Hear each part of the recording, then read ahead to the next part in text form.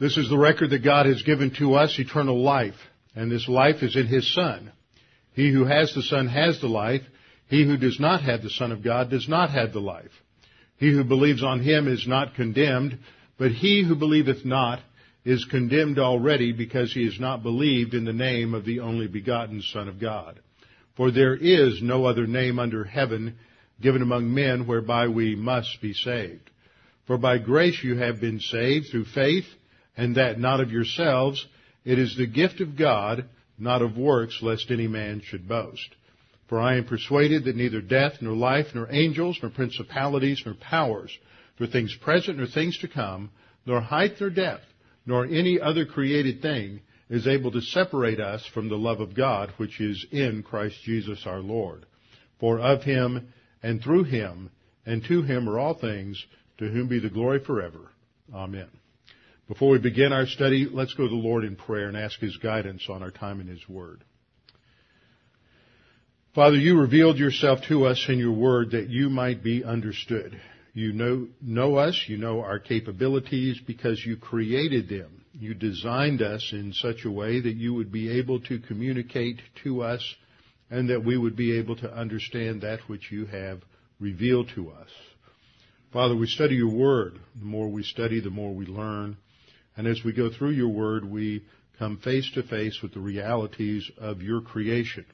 The fact that we are born dead in our trespasses and sins. The fact that there is nothing whatsoever that we can do to change that fact. Nothing that we can do to gain your approval. Nothing we can do out of our own fallen nature that has any eternal value, any spiritual value in your sight. Because of your love for us, you provided a perfect salvation. You had a plan before you created the first human being, and in your plan, because of your omniscience, you knew of human failure, human sin, and you provided a perfect salvation. You revealed that plan in the Old Testament. It was fulfilled through the incarnation of the Lord Jesus Christ, and the payment for sin was made when He was crucified on the cross. Father, because we have trusted in Christ as Savior, we have new life. The challenge for us is to live in light of that new life, to live as true followers of Jesus, and that means we have to truly understand what He taught and how we are to apply it in our lives. And we pray as we continue our study on the Sermon on the Mount that we might understand accurately what is being communicated here, that we may apply it in our lives. In Christ's name we pray. Amen. Open your Bibles with me to Matthew chapter 5, and we're in verse 13. Matthew chapter 5, verse 13, and the focus in verses 13 through 16 is on the disciple as salt and light. Now, this is a metaphor used to teach something significant about who we are, not what we're to become, but who we are. And one of the unique things about Christianity, as opposed to world philosophies and world religions, is that Christianity teaches that we are to become what we already are. Okay? We are to become what we already are in Christ. In philosophies and world religions, we're to become what we should be. You see the difference? See, in Christianity, we're not to become what we should be. We are to become what we already are. We are to learn to live in light of a new reality that comes into existence at the point of faith in Christ. Now, as we studied in the Sermon on the Mount at the beginning and the Beatitudes, that focused on Christian character, or the character of a believer, not Christian character, because it applied cross-dispensationally. It applied to the people in his audience at that time who were under the dispensation of the Mosaic Law in the age of Israel. But as I've been pointing out, it also applies to church-age believers. These are universal principles, and they're character qualities that should be developed in the disciple in preparation for the future kingdom. As we went through those Beatitudes in Matthew chapter 5, again and again we saw that there were emphasis for motivation in relation to our future destiny in the kingdom. Blessed are the poor in spirit, for theirs is the kingdom of heaven in the first beatitude. And the third beatitude, blessed are the meek, for they shall inherit the earth. Then in verse 8, blessed are the pure in heart, for they shall see God, indicating a more intimate relationship with God in heaven than others. Verse 9, blessed are the peacemakers, for they shall be called sons of God, indicating something more, something distinct from being a simple child of God, which is true for every believer. And then in the last beatitude, which we studied last time, blessed are those who are persecuted, for theirs is the kingdom of heaven. And finally, at the end, the last verse we studied last time, rejoice and be exceedingly glad, for great is your reward. So the context, which is crucial for understanding any passage, in fact, the more I teach Bible study methods, which we just completed, the more I go through issues related to hermeneutics and interpretation, the more I am aware that context is king. Just like the three laws of real estate or location, location, location, the three laws of Bible study are context, context, context. Context and location are basically the same idea. Okay? We have to know what the context is. And one of the sophomoric errors or freshman errors of Bible study comes when people think that by looking a word up in a dictionary or lexicon, that is the absolute, that tells you what a word means. And you have to recognize that lexicographers, though they are very well educated, have their biases. They have lots of biases. No matter what dictionary you're going to, whether just an English dictionary or whether it is a Greek or Hebrew lexicon of Scripture, there are biases that are present there. There are methodological biases. There are theological biases. There are exegetical biases. Now, they try to avoid those as much as possible, but those are present in those dictionaries. And one of the things that I often heard, especially in my Hebrew classes, it was true for Greek students as well at Dallas Seminary, but it was also stated by many professors at Dallas, is at the end of 3 years of Hebrew study at Dallas and studying Hebrew exegesis, that we would be as qualified or more qualified than many of the commentators to do analytical work in Hebrew in terms of the language. And that is true. It's not true for every student because a lot of students just didn't pay that much attention. When they graduate, their Hebrew Bible usually became a doorstop. But that's true, and that's part of a good quality education.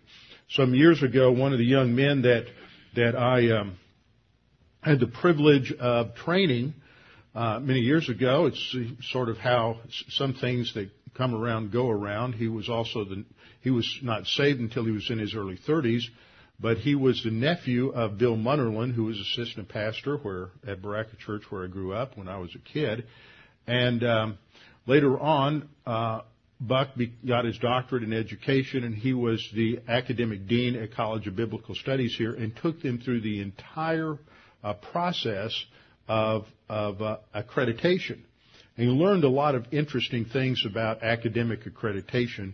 And one of the things that he learned was that, now this is 20 years ago, but I think it's still pretty true, is that in terms of academia, the 4-year Master's of Theology at Dallas Seminary has more credibility than the Doctor of Ministry program at every other seminary, and it almost has as much prestige in the eyes of academicians and those on accrediting committees as a PhD because of the intensity and quality of the work that was expected at Dallas. And even with, in my opinion, though there's been some dilution and the quality control is not what it was in the 60s and 70s. I think even the 60s was better than when I was there in the 70s.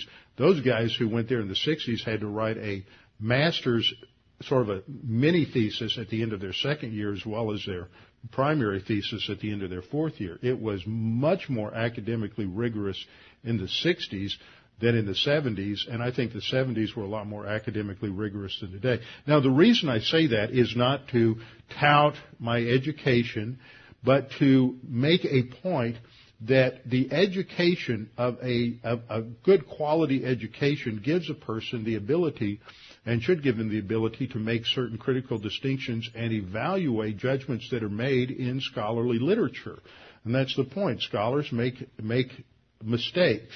And in my Bible study methods class, when I teach about how to use a lexicon, how to do studies, I often point out several places in which there are errors in these lexica. So they're not absolutes.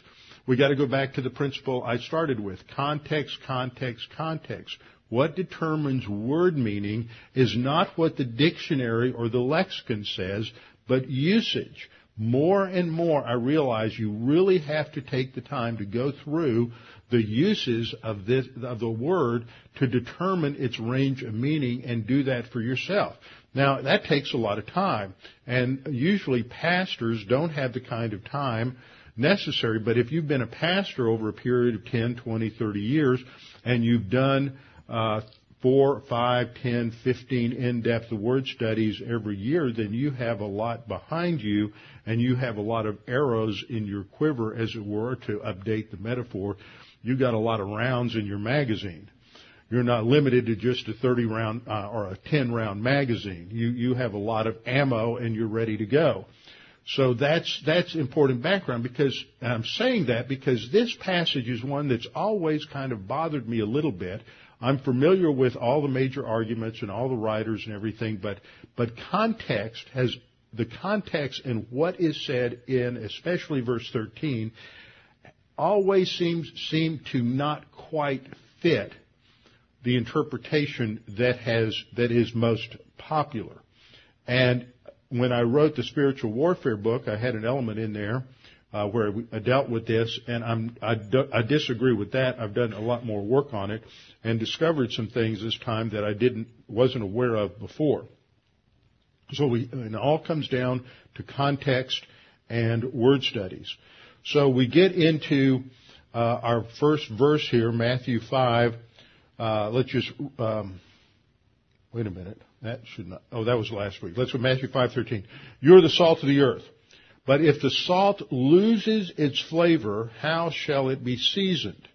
It is then good for nothing but to be thrown out and trampled underfoot by men. Now that's the New King James Version translation of the text. What I want to do is put some other translations up on the board for you so you can see how they and where they differ. I chose 4 different translations.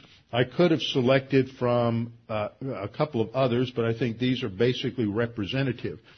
The second verse down is from the New American Standard of 95. You are the salt of the earth. And I've underlined the key phrase that is different in each translation. But if the salt has become tasteless, how can it be made salty again? So you notice in the New King James it says, how shall it be seasoned? Question you have to answer is, to what does the it refer? Does the it refer to the salt? Or does the it refer to that which the salt impregnated or seasoned? See, the New King James takes it as if you put salt on something and it loses its saltiness, so how are you going to resalt whatever it was you salted to begin with? The NASB looks at the salt as if it lost its saltiness. How do you restore saltiness to the salt? In the third example, we have Darby's translation. This was in the 19th century. That's John Nelson Darby, who's the theological founder of dispensationalism. He said, ye are the salt of the earth, but if the salt has become insipid, wherewith shall it be salted? So again, he takes it similar to the NASB, or to the first one, how shall it, that is the object, the implication be resalted again. Notice all 3 of these translations, in fact all 4 of them take the fact that it's flavor. There's a reason for that, but it's not in this passage. They get that from looking at Mark 9. The parallel of Mark, which we're not going to look at in the study. You're the salt of the earth, but if salt loses its flavor, how can it be made salty again? The implication here, as you look at this, is that the context and how it's translated seems to indicate that the focus of the metaphorical comparison here between salt and the disciple is in the realm of salt and its use as a flavoring agent. Okay? We have a metaphor here. You refers to the disciples, says you are the salt of the earth. Now, a metaphor is an implied comparison. If it was a stated comparison, it would be a simile, and Jesus would have said, you are like the salt of the earth, or you are as the salt of the earth. If you have the word like or as, it's a stated comparison, that makes it a simile. If it's an unstated comparison, you just say you are something. Similes and metaphors are subcategories of analogies. We had a really sharp little 4-year-old kid at Child Evangelism Fellowship this last week. And Mark was teaching the story, and instead of calling it a metaphor, he called it an analogy. And this little kid was sitting right in front of me, turned to his kid next to him and says, "It's not an analogy, it's a metaphor."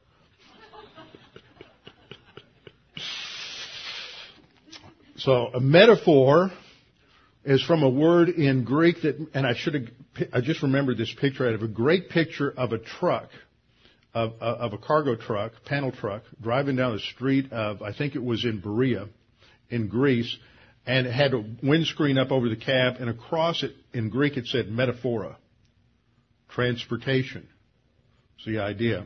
Metaphor transports a meaning from one image to another. And so what you're doing is you're taking a literal concept of salt, but there's something about salt that you want to transfer to the disciple. Now, the problem with this is there are a lot of different aspects of salt.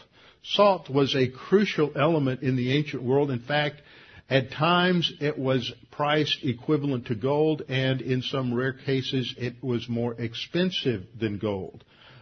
It was used to pay salaries. And that's where we get our word salary, is from the root in Latin for salt, because the soldiers were paid in salt. Now, when we look at interpretation of this particular passage, I've identified 7 different ways in which Christian scholars have identified the significance of this metaphor. 7 different ways that you'll find it. Now, before we get to that, one writer comments, I don't know who it was, this is in the notes of the New English translation, the Net Bible, says that salt was used 3 ways. For seasoning in a tasteless world. In other words, we live in the cosmic system, and so the believer is supposed to add a little spice to the world, a little seasoning in the world. That's a kitchen metaphor, right? Then a second meaning that this writer mentions is preservation in a corrupt world, that we act as a preservative. This is the application of the principle of blessing by association. We see this in Genesis chapter 19 when God destroyed Sodom and Gomorrah and announced to Abraham that he was going to send the 2 angels to destroy Sodom and Gomorrah. And Abraham started questioning him. He said, "Well, if there's 30 there, would you still destroy it?" And the Lord said no. And Abraham said, "Well, if there were 20, if there were 10, if there were 5." And because of the presence of believers, this would have prevented judgment. And that's a true principle. The question is that what this is teaching? But that's the idea of preservation in a corrupt world. And the third that NET mentions is fertilizer to encourage production. So that's their 3. Ryrie, in his notes on the Ryrie Study Bible, notes a different 3. He like the first one, indicates preservation. Salt preserves. His second is salt creates thirst, and salt cleanses. So he's got 2 others that are differ. So we look at this list here. These are the ones that are usually indicated.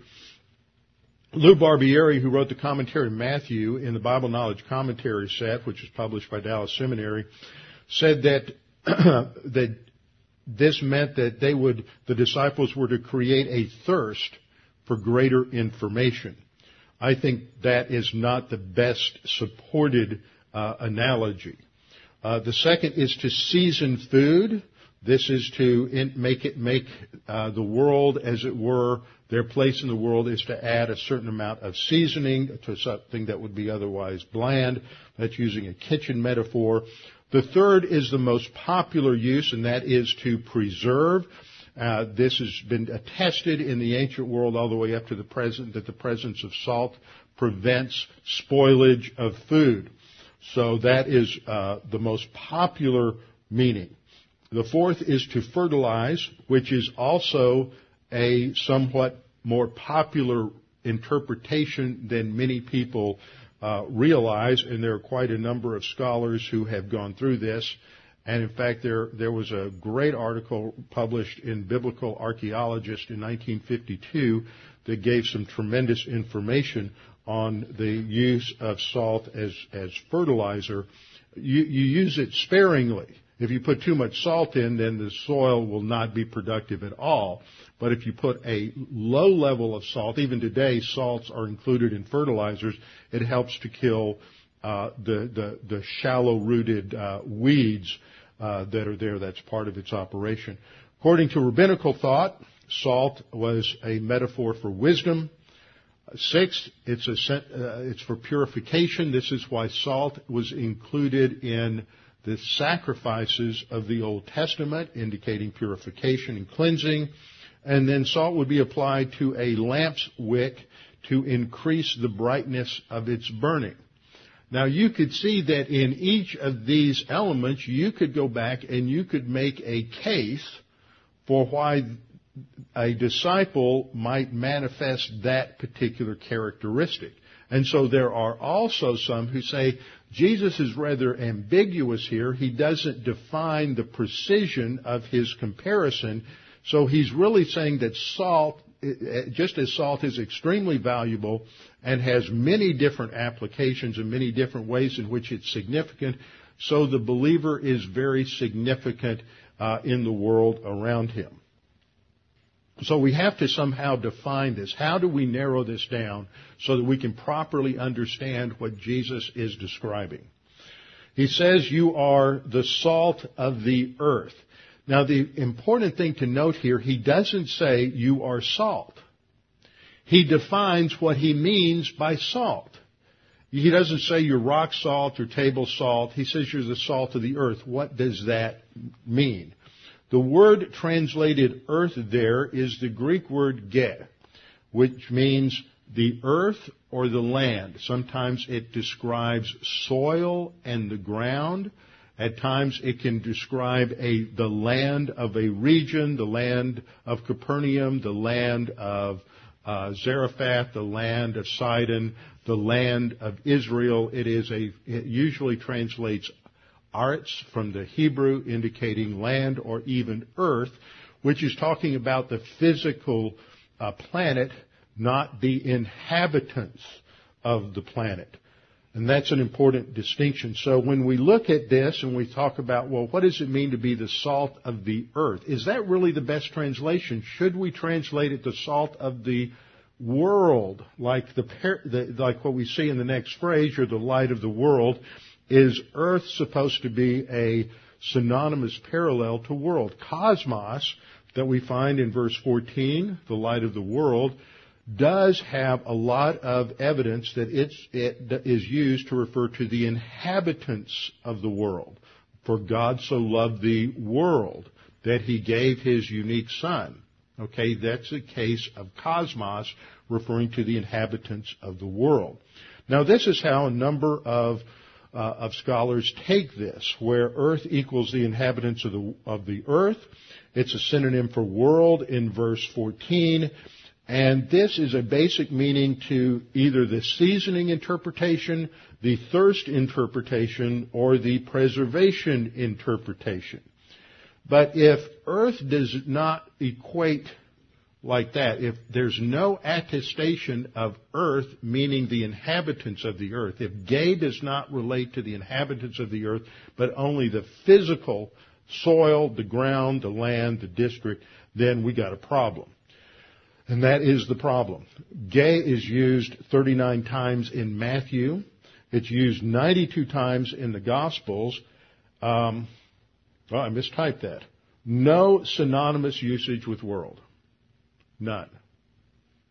Not once. In fact, if you look in some dictionaries, the only place that they list where it means the inhabitants of the world is in Matthew 5:13. Well, you can't prove your point by citing the verse you're studying. You have to have other evidence. Now, there's 3 or 4 other places that another lexicon cites as evidence, but that's very debatable. In fact, my reading of those passages is it's more obviously earth than it is the inhabitants of the earth. So in option 2, earth, as it's primarily translated, means means land or soil. If you look at the parable of the soils, all through those parables, you have get used and translated as soil or ground.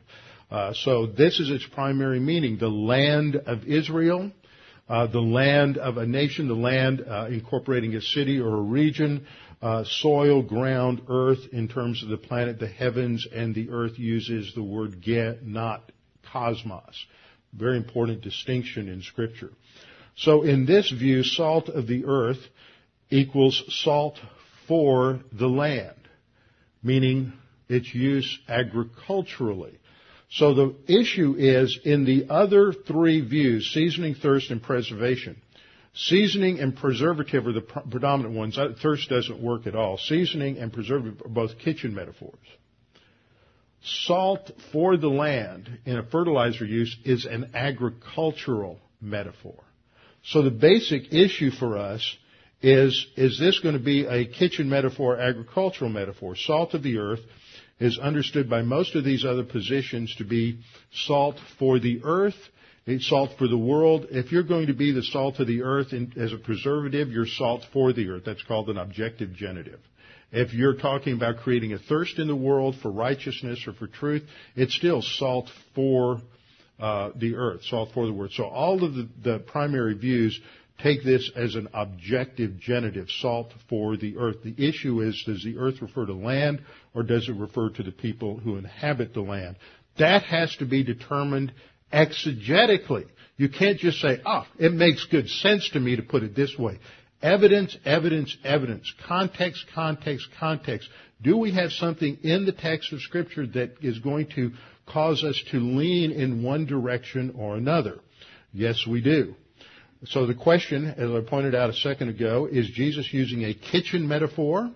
Is it seasoning or being a preservative to prevent spoilage? Is it a kitchen metaphor or is it an agricultural metaphor that indicates productivity? Now, in the parallel in Luke 14, Jesus says, in Luke 14:34, salt is good, but if the salt has lost its flavor, see, it translates that, we'll look at that phrase in just a minute. How shall it be seasoned? And then Jesus says, and this is different from the Matthew passage, it's neither fit for the land, ge. See, here it translates ge as land, not earth. It's not fit for the land because he's talking about agriculture.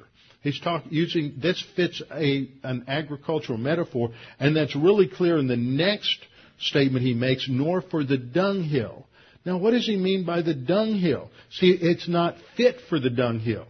He doesn't say because it's not fit, you throw it in the dunghill. You throw it in the manure pile. No, he says it's not good for it's not fitting, it's not proper for the dunghill. What do you mean it's not proper for the manure pile? What purpose would salt have in a manure pile? Well, in those days, as they collected manure from the farm animals, if they didn't want it to ferment or to spoil, they would put a light coat of salt over it to prevent spoilage before they put it in the field. And so salt had a value to put in the field as a fertilizer, and there's a lot of attestation from both ancient writers as well as some modern writers related to its salt's use in fertilization. In the ancient world, Cato and Virgil were among some of the ancient writers who described salt as, quote, improving the herbage of pastures. A book was written in 1923 by Lyon and Buckman called The Nature and Properties of Soils that stated that adding salt improves the productivity of some soils. Horace Greeley, who's more famous for saying, "Go west, young man, go west," wrote that 5 bushels of salt applied correctly to a field would yield 5 more bushels of corn per acre. Salt was also used until recently to apply to asparagus fields to kill weeds. Asparagus has deep roots, so a little bit of salt would kill the shallow roots of the weeds that would be growing up around it. So here we have an attestation from Luke 14:35 that Jesus applies this metaphor in an agricultural context, not in a kitchen context.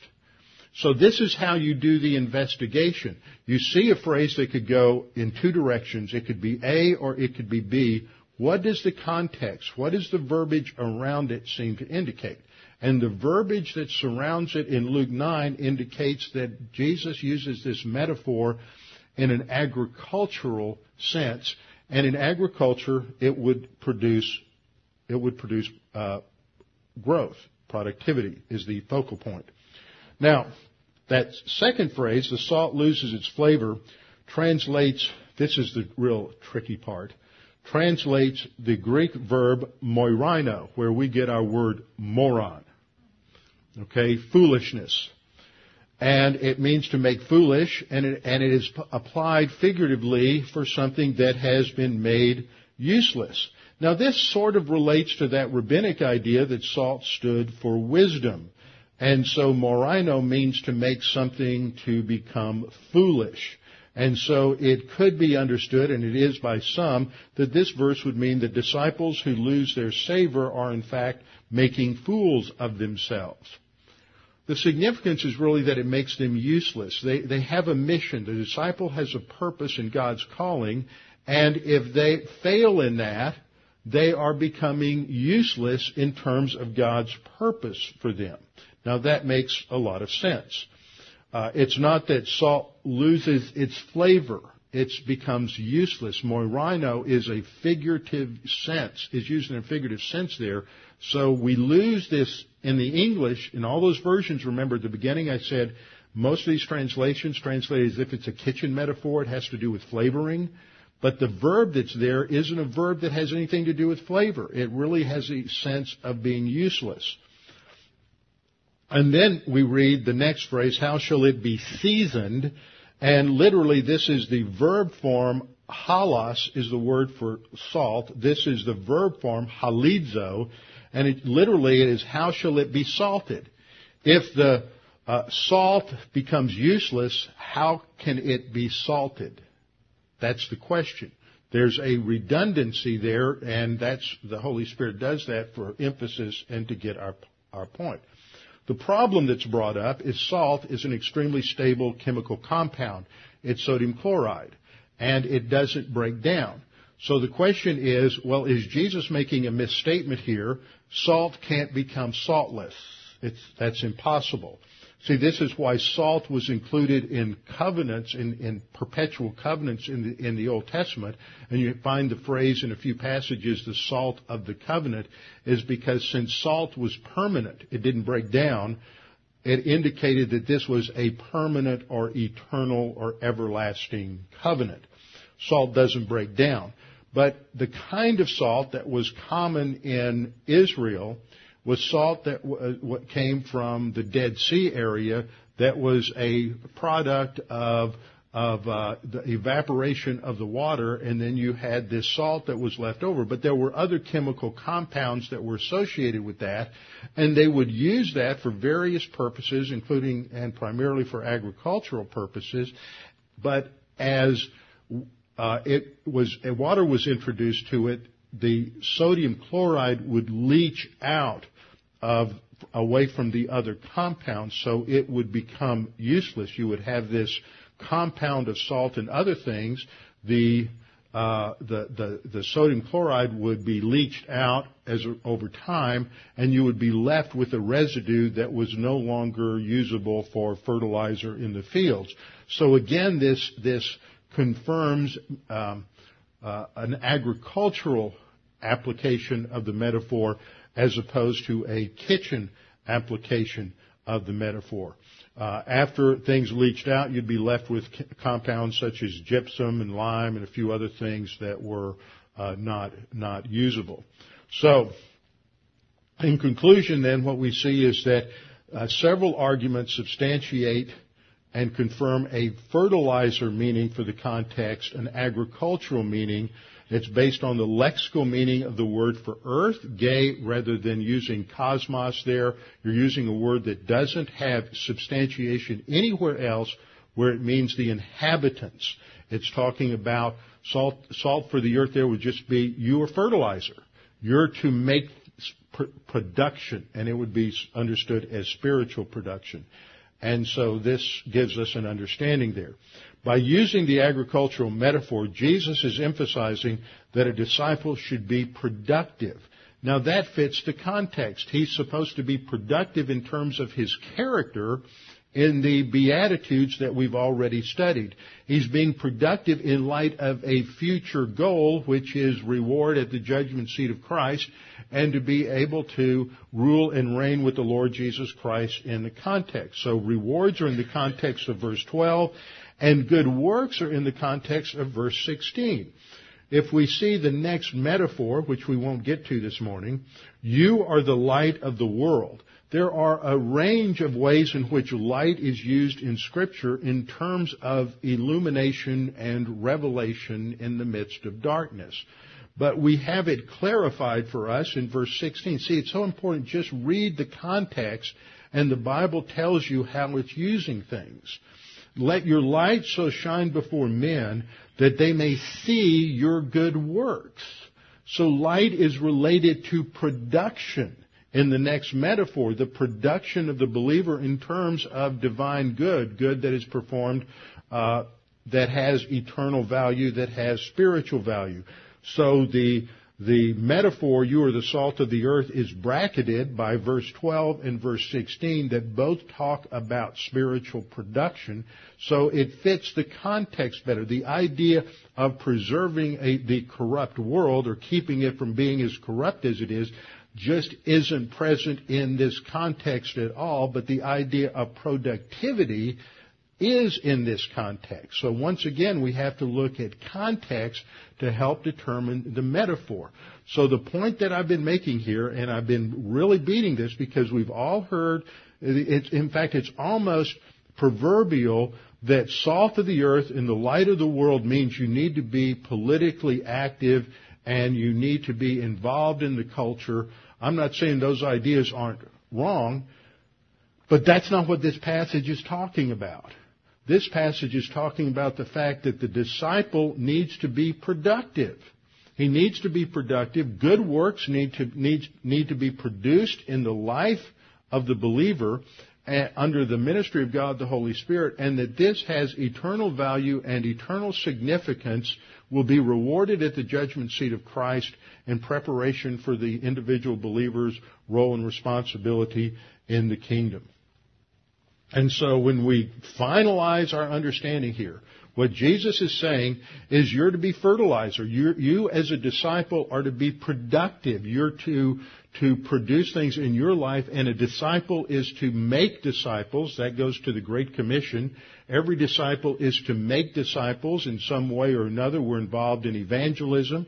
We're involved in witnessing. Our life is a witness and evidence to others. And in those ways, we are contributing to productivity. And that's the emphasis there. And when the believer is not productive, then he's useless. And that also fits the context and the metaphor. The believer needs to be productive and useful in terms of God's plan for the church age. With our heads bowed and our eyes closed. Father, we're thankful for this opportunity to study through these things, to dig into the Scriptures, to reflect upon the meaning of these terms and phrases and metaphors, that we might come to a more clear understanding of what it is that you're communicating, that we may have a better understanding of how to apply the Scriptures. Father, we pray that we might fully understand that all of this, salvation and the spiritual life, are based on grace. Grace is not earned or deserved. Grace is freely given. And through Christ's death on the cross, we're freely given salvation, justification, by simply believing or trusting in Christ as Savior, and we're given our spiritual life. Father, for those who are here that may not be saved, this is an opportunity to recognize that the only thing needed for salvation is faith in Christ. To believe that Jesus died on the cross for your sins, and by trusting in Him and Him alone, you have eternal life. For believers, the challenge for us is to continue to grow, to be productive, to be fruitful. And this only occurs by walking by the Spirit, for we do not produce the fruit ourselves, but as we walk by the Spirit under grace, God the Holy Spirit produces fruit within us, and that productivity makes us useful in terms of the body of Christ and in terms of the plan of God. We pray that you challenge us with these things. In Christ's name we pray. Amen.